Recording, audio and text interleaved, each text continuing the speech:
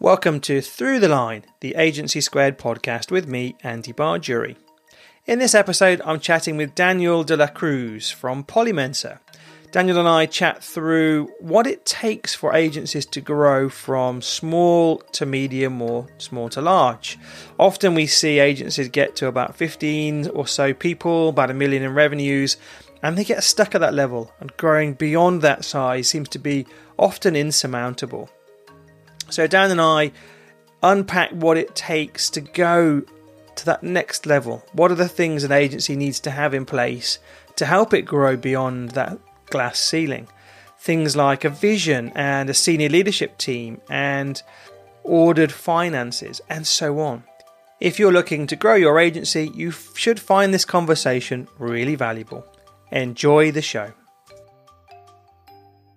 Okay, good morning. I'm joined by the fantastic Daniel, or Dan, whichever he prefers, de la Cruz from Polymensa. Dan, thanks so much for joining me on the show today. How are you doing? All good. Thank you very much for having me. Good man, good man.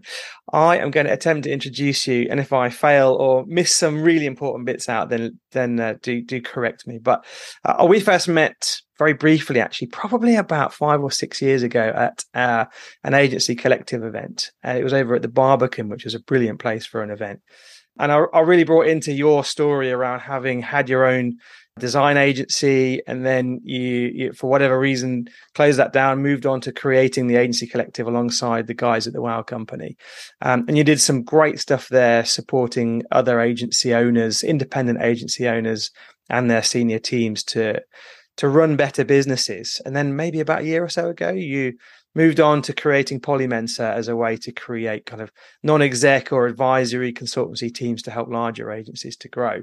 But I think that the agency man de la Cruz kind of sums it up quite nicely, doesn't it? You're an agency man through and through. What have I missed out there? Probably it's too potted a history. That's spot on. All good. Yeah, excellent. Good. And you and I both work in a similar space right now, in that we help agencies to be better agencies. And the real difference between what we're doing is you're working with teams that have kind of 20 employees and upwards, and I'm working with teams that kind of have 20 employees and below. So we're at different ends of that agency spectrum. And what I really wanted to talk to you about and get your perspective on is, what's really the difference? What enables an agency to grow beyond that 20-person team size, or that 5 million rev, or whatever it is? Because classically, a lot of agencies get to that size and then struggle to go beyond. So I'd love to get your perspectives on what are the ingredients that enable an agency to go beyond that kind of glass ceiling. Yeah. So thanks a lot for having me, and thank you everyone for taking the time to listen today. Especially if you're working in agencies, this is going to be a fun episode, hopefully. So I think it's a really big question, and I would say, if I can point it down to kind of like one thing, right? And that's what everyone wants. What's the magic answer, right? What's the silver bullet? What's the silver bullet? I don't believe in that. And everyone that knows me and knows what Polymensa is all about, it's all about multiple perspectives. So whatever I say today, please verify that with other people as well. But the trends that I see is that the biggest change between that kind of 15, let's say 15 employees, right? Like 10 to 15, and then upwards when you're about 30 employees, is that you start having either a leadership team in place or a lot more senior people that actually take off some of the loads off the founder or the founders to allow the founders to sort of, take a step back and look at, okay, well, how can we like grow this strategically, and also to get some more like different thinking into the business. So it's not just the founder's vision, the founder's ideas of like how to scale the business, but actually you bring in some really senior people that will start helping you shape the business in a way that you probably, well, if you haven't run an agency before, you don't know, right? If you haven't run a business, you don't know. If you've done that before, it's a lot easier. You'll still want to do that because you still want to have senior people kind of, taking you to the next level, or even, people that have experience. I don't like that word senior sometimes, but I think that's like the biggest change, that, you kind of step into more of a leadership role where you're essentially leading your leadership team, as opposed to it being the person wearing all the hats, juggling 20 jobs at the same time. Yeah. Yeah, which is classic of an agency owner, right? You've got so many different hats. How do you know which one to put on at any one particular time? It's probably the one that's servicing the squeakiest wheel in the business, right? And what you're saying then really is classically that kind of working on rather than working in the business. So you build a senior leadership team so that you can focus on strategy and they can focus on advising, guiding you at the same time as looking after all your client business. Yeah, potentially. And also, I guess you want to get it to a point where ultimately your leadership team as well is working on the vision and, owning that piece. I prefer it that way. There's other founders that sort of believe they have to own the vision all the way through, and that's fine. Again, that's like different opinions. I don't think there's a right or wrong. That's kind of the key thing, really. Okay. And what are the components of a really effective senior leadership team? Do you know what? I think one of the reasons why a lot of people hit that glass ceiling, don't get through it, is not just because they're running around like mad, like working insane hours, trying to figure everything out all at once, and basically not having the time to maybe focus on the things that are going to take them to the next level. Whether that's bringing in more new business, whether that's getting the accounts team to be better at upselling to the existing clients and getting more work out of clients, whatever it is, right? I mean, in the end of the day, the agency grows by getting more work, right? Mm-hmm. That's the reality of it. But I think one of the other reasons is a lot of agency founders, as we know, this is nothing new, fall into running an agency, right? It's not like, I don't know, Elon Musk wanting to conquer Mars, right? There's a really clear mission there. It's like, I'm going to make this my life mission that I'm going to conquer Mars, and then you sort of work backwards from there, right? That doesn't really no. It's not a common thing in the agency world, and therefore you get a lot of practitioners, designers, developers, search experts, whatever it is, right? Social media experts coming into the space, and just being really good at their craft and doing what they want to do, and then sort of realizing actually people really enjoying working with me. I've got more work than I need now. I need to hire, and then you hire more, mm-hmm. hire more to deliver more work, and you end up with a few people, right? Now, the interesting thing is, I think the difference between that and then actually having some sort of end in mind is huge. And I don't mean this necessarily, you have to have an exit plan, right? This is the thing, and then I'm going to be acquired. That's not necessarily what I mean, but there has to be some sort of point, moon, vision. that moon, that North Star, whatever you want to call it, all the labels that exist for this, but something that you can pin everything against, and then also work backwards from there. And I had this conversation actually even recently with people of agencies of the sizes that I work with, where it's, it becomes a lot easier when you work backwards from where you want to get to, because then you can start looking at, okay, well, what's the size of the clients that we need, right? Mm-hmm. What's the type of people that we need on board to help us get there? What are the skill sets that we need to have to help us get there? What's the level of profitability that we need to be making? All these sort of different things come into place. What are the structures of the team?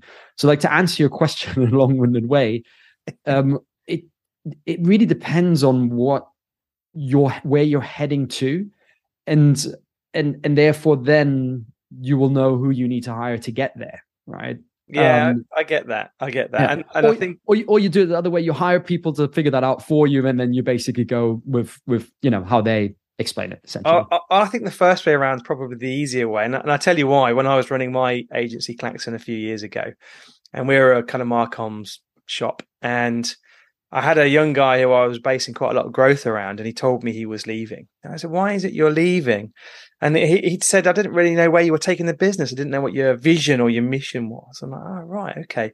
And partly that was because I hadn't articulated it, and partly it's because I didn't really know what it was either. And I really understood why he left at that point, because he was like, how do I know when I've achieved what I'm supposed to be doing here? And I'm sure there's a lot more to that in terms of my lack of management there, rather than just having a mission and a vision. But I think that's that end point, is that mission that people can focus on. They can congregate around. They can all work towards achieving that. And I think it's easier to set that stall out before you hire.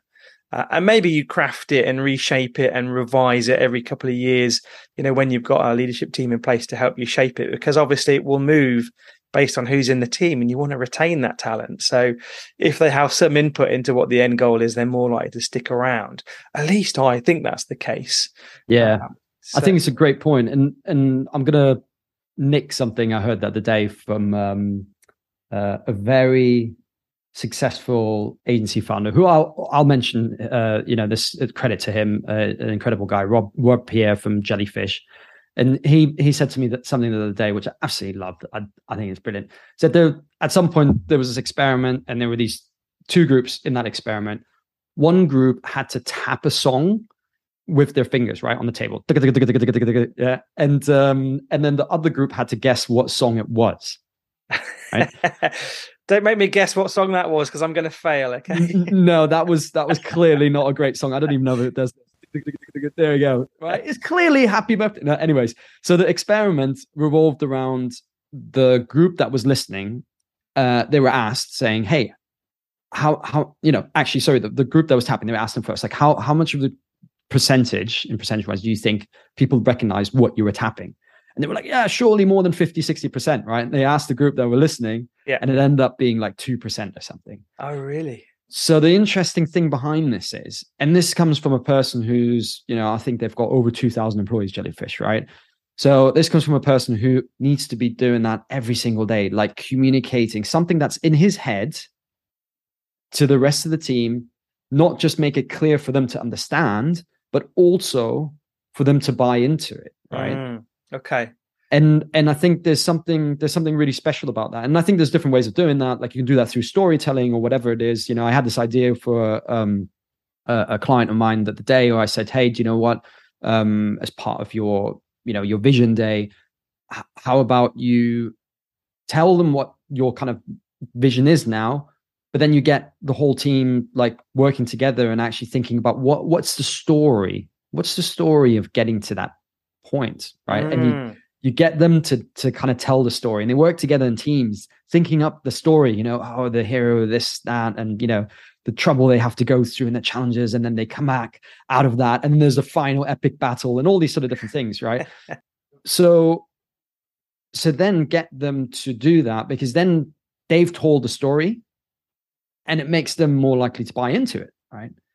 And then the founder, because sometimes, oftentimes the vision or whatever it is in the founder's head is often, a financial number or something like that. It's like, we want to get to 5 million and stuff like that. And it's like, I don't know how many people you can get excited by that. Or I want to sell to Omnicom or something. Exactly. And then I want to be rich and I want to do whatever I want to do, right?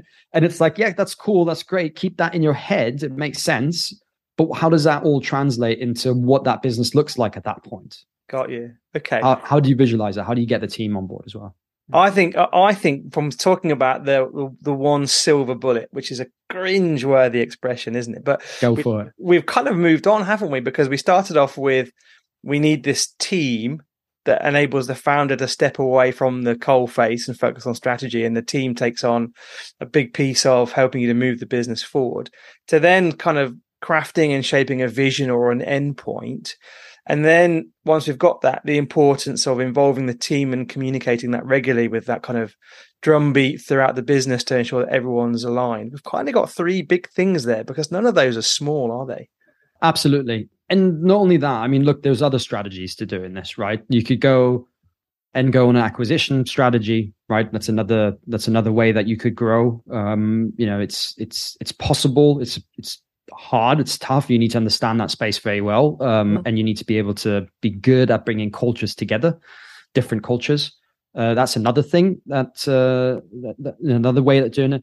And then the other thing just to bear in mind as well is that, I guess, is a lot around timing as well, and being in the right place at the right time. And I don't mean this like in the sense, being lucky and you make your own luck, right, as they say. But I mean this in the sense, like, look, if I think about agencies that absolutely blew up, and in a good way, and yeah, exactly. I'm glad you clarified that point. Yeah, in a good way, blew up in a good way. Let's call it that. let's say Us2, for example. Us2 is a great example of that. Us2 is a fantastic agency that was run by two incredible human beings, who were designers, didn't know how to run a business. They would talk about this very openly, right? Didn't know how to run a business or anything like that, right? Just wanted to do great work for their clients. Started the business during the mobile era when that all kicked off, got Sony Ericsson as a client. And I think within the first year hired like 20 people or something like that, right? Because they had that one big client that it took, but they were also on a wave, right? They were on this trend of mobile, and not many people were there, and they were right on top of that wave, surfing it all the way, right? I remember because that we had a mutual client, was lastminute.com. They built this really great app for them called Topsy. Yeah. And the idea was that the top C's around London was their app, and we created the comms and the launch event around the Topsy app. Well, there you go. Probably, I don't know, 10 years ago or something, yeah. Well, there you go, right? And their timing was spot on. They then grew quite quickly to whatever, 150 people, whatever it was. And then at that point, sort of the wave tailed off a bit. There was much more people in the market. And some people that were in that market sold to other agencies, whereas they kind of never wanted to do that in that way, right? And so they went on, but then they also realized what a mad business they built at that point, in the sense that actually they never really thought about it. They were just on a wave constantly. It was all going really well, and they just had to hire more people to deliver more work. I mean, I think like Singh mentioned at some point to me that they had like, I don't know, 30 designers or something, and there were like 2 project managers managing all the projects for these 30 designers. It was mental. Like, there's no structure to it whatsoever. I think that there are other agencies that are kind of on a wave right now, and you see it with people like Social Chain that just really grew rapidly around social media comms. You see it with Carrie Rose. What's Carrie's PR agency? Is it Rise at 7? Yeah, 7 or something like that. Those guys are just amazing, aren't they? I'd love to one day send some work their way from a client perspective. But I think that they're really riding that wave. And I remember actually, I think it was the first time I met you, which was at that AC event I mentioned earlier. I'm pretty sure that the guys from Us2, isn't it? You said, yeah. They were on stage talking about the challenges they'd had as a result of growing so quickly. And I'm pretty sure they were talking about the health challenges and drinking and all that sort of jazz. And it was really interesting to have, to look at that side of things as well. What's the real personal implication of growing quickly? Great, you've got a thriving agency, but agency business is bloody tough at the best of times. If you're growing rapidly and you haven't necessarily planned it that way, it's even more challenging, I thought. Yeah, and I 100% agree with that.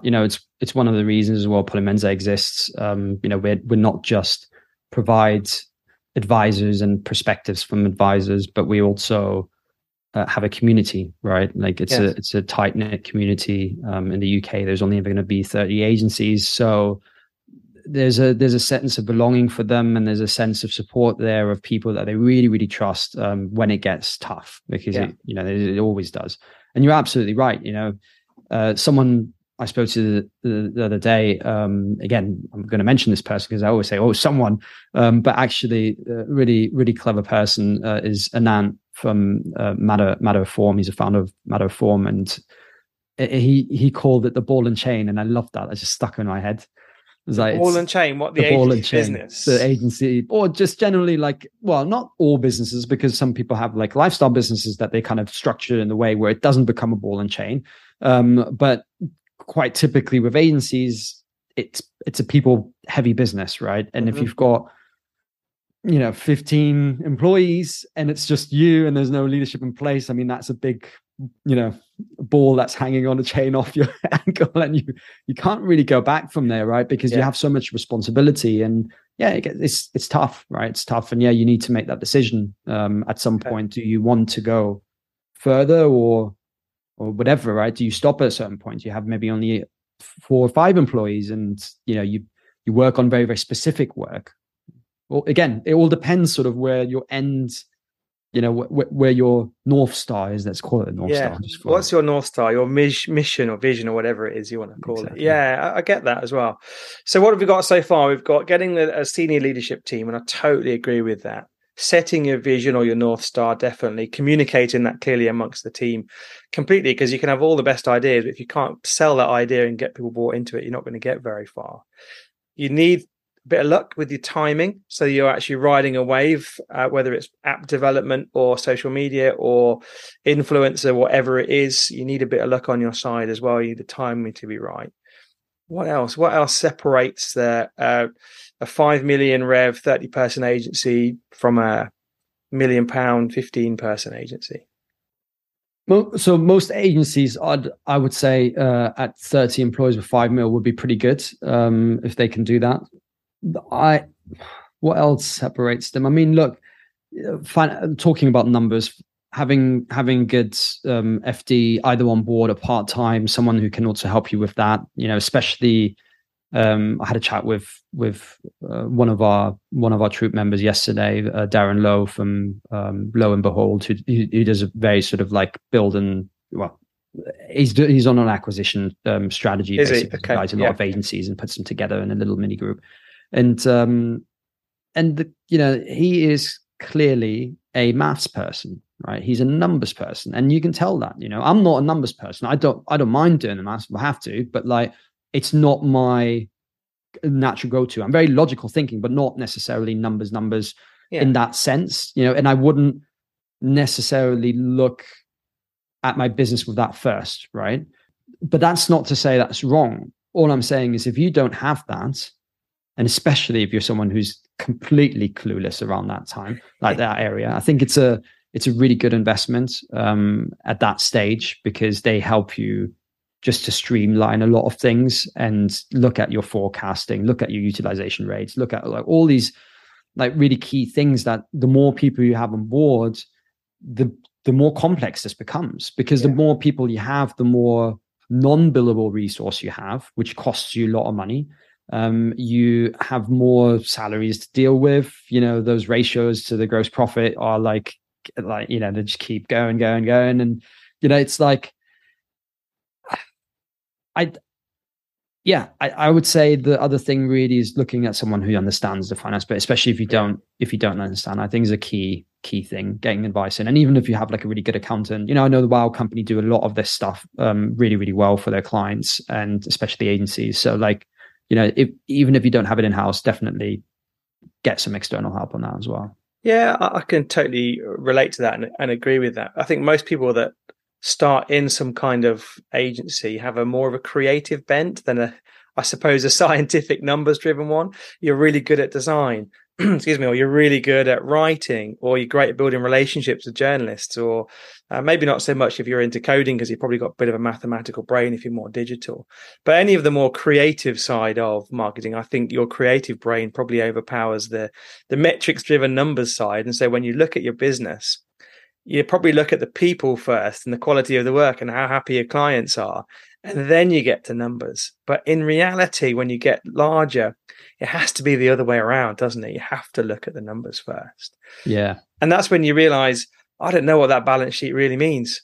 I can't. And what does that mean? And I'm a non-exec. And just before you go into that, sorry, just hold on. I'll bring you straight back to that. Just to say, like, I guess it's, whether you go numbers first or whatever people, whatever your kind of like first sort of priorities are in terms of your values. And, and this is other advice that I generally give to people. I say, look, if you've got a set of values that you adhere to in the business, make sure you rank them, because there'll be situations where like two values conflict against each other. And then you're like, how do we behave now? Right. We're supposed to be caring, but we're also supposed to be transparent at the same time. And it's like, actually, is it that caring if we're going to tell this person how crap they are at their job? I don't know. Right. Like, obviously there's nuances to all this stuff. Right. But like, I definitely recommend that. And that's the same thing with the finance, right? Like in some cases, hey, maybe it's a better way to think of it first from numbers point of view, other ways is people and stuff like that. Right. Yeah, and I think that ties back into the vision piece. Having those values that enable you to deliver that vision, I think, are really important. I'm on the train with that one as well, Dan. That's why. just going back to the finance piece, I was just about to say that I'm a non-exec for a design firm that's got about 20 fee earners in it, And we sit down once a quarter and we have a review as to, and it's operated as an employee-owned trust. It's really interesting. The employees own it, but they appoint a board of directors to oversee the senior management team, which I think is an interesting way of running a business. And a great way to exit, by the way, if you are looking for an exit, if you're an agency founder. Really tax efficient. Yeah, very tax efficient. Talking about numbers. Yeah. Important tax efficiency. Yeah. But we had a board meeting, I think, last week, and we were looking at the balance sheet, looking at the profit and loss, and the trustees were looking at it. And there were a lot of questions that, even as trustees, that we couldn't really answer by looking at the balance sheet. And that, I think, is a bit of a concern for me. And certainly something that I want to feed back to the management team there is that, I think we as the trustees and you as the management team need to get smarter at understanding what the information is telling you and making decisions based on what those numbers say rather than gut feel. Yeah. I think that's the difference between an agency that has, I hate to use the expression grown up, but let's say they've got beyond the growing phase where they're just getting established. And I think really, whether you're a 10 person, 20, 30, 40, whatever size of your agency, when you get to grips with the numbers, that's where I think you've grown up a little bit, because you go beyond having that lifestyle business into really understanding what the business is all about. I was thinking about something yesterday as well, which is slightly kind of related, because as you're saying that, it just popped into my head again. So I was driving back from my boxing training, and I had a chat with one of my teammates who we get on really well, and I was saying to him, it's really interesting because he's a young lad. He's 18. He's got all these like ambitions around becoming a world champion one day and all these sort of different things, right? And that's really good. And I thought about it for a minute, and I'm like, do you know what? I think the hardest stage is that bit at the beginning as an athlete, right? Like when you're just getting started, but you don't have the sponsorship, you don't have the money to really allow you to just fully focus on it. So you're doing two things at the same time, right? You're probably working. In boxing, it often is people that are in labor jobs, whether they're plumbers, whether they're working on construction sites, whether, they're doing scaffolding and things like that. No, that's a cliche. Obviously, there's other people in boxing as well, but that is quite a common kind of audience that you get in boxing. And that's hard. That's hard work. Like you're basically training as hard as you can alongside doing the work as well. And then until you kind of get to that tipping point where you have sponsors and maybe a contract with a promoter or whatever format that takes, where you can then do it full time. That's the moment when you then do nothing else but basically train all day.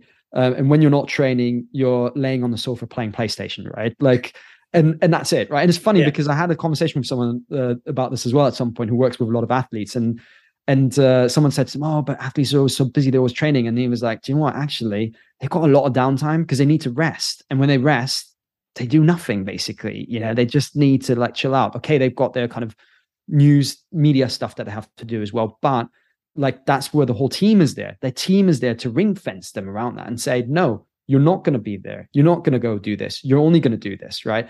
And that makes it. I think that's a really important point to mention.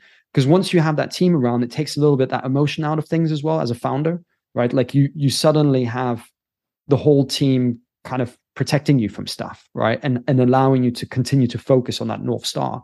And so I think that's really the step. That is that step. It's exactly that transition from like being the athlete that's like an amateur and has to work at the same time, doing everything and also train, to like the next step where they now got enough money to get the team around them that basically frees them up to just focus on what they need to be doing, which is what the team tells them to do, basically. Yeah.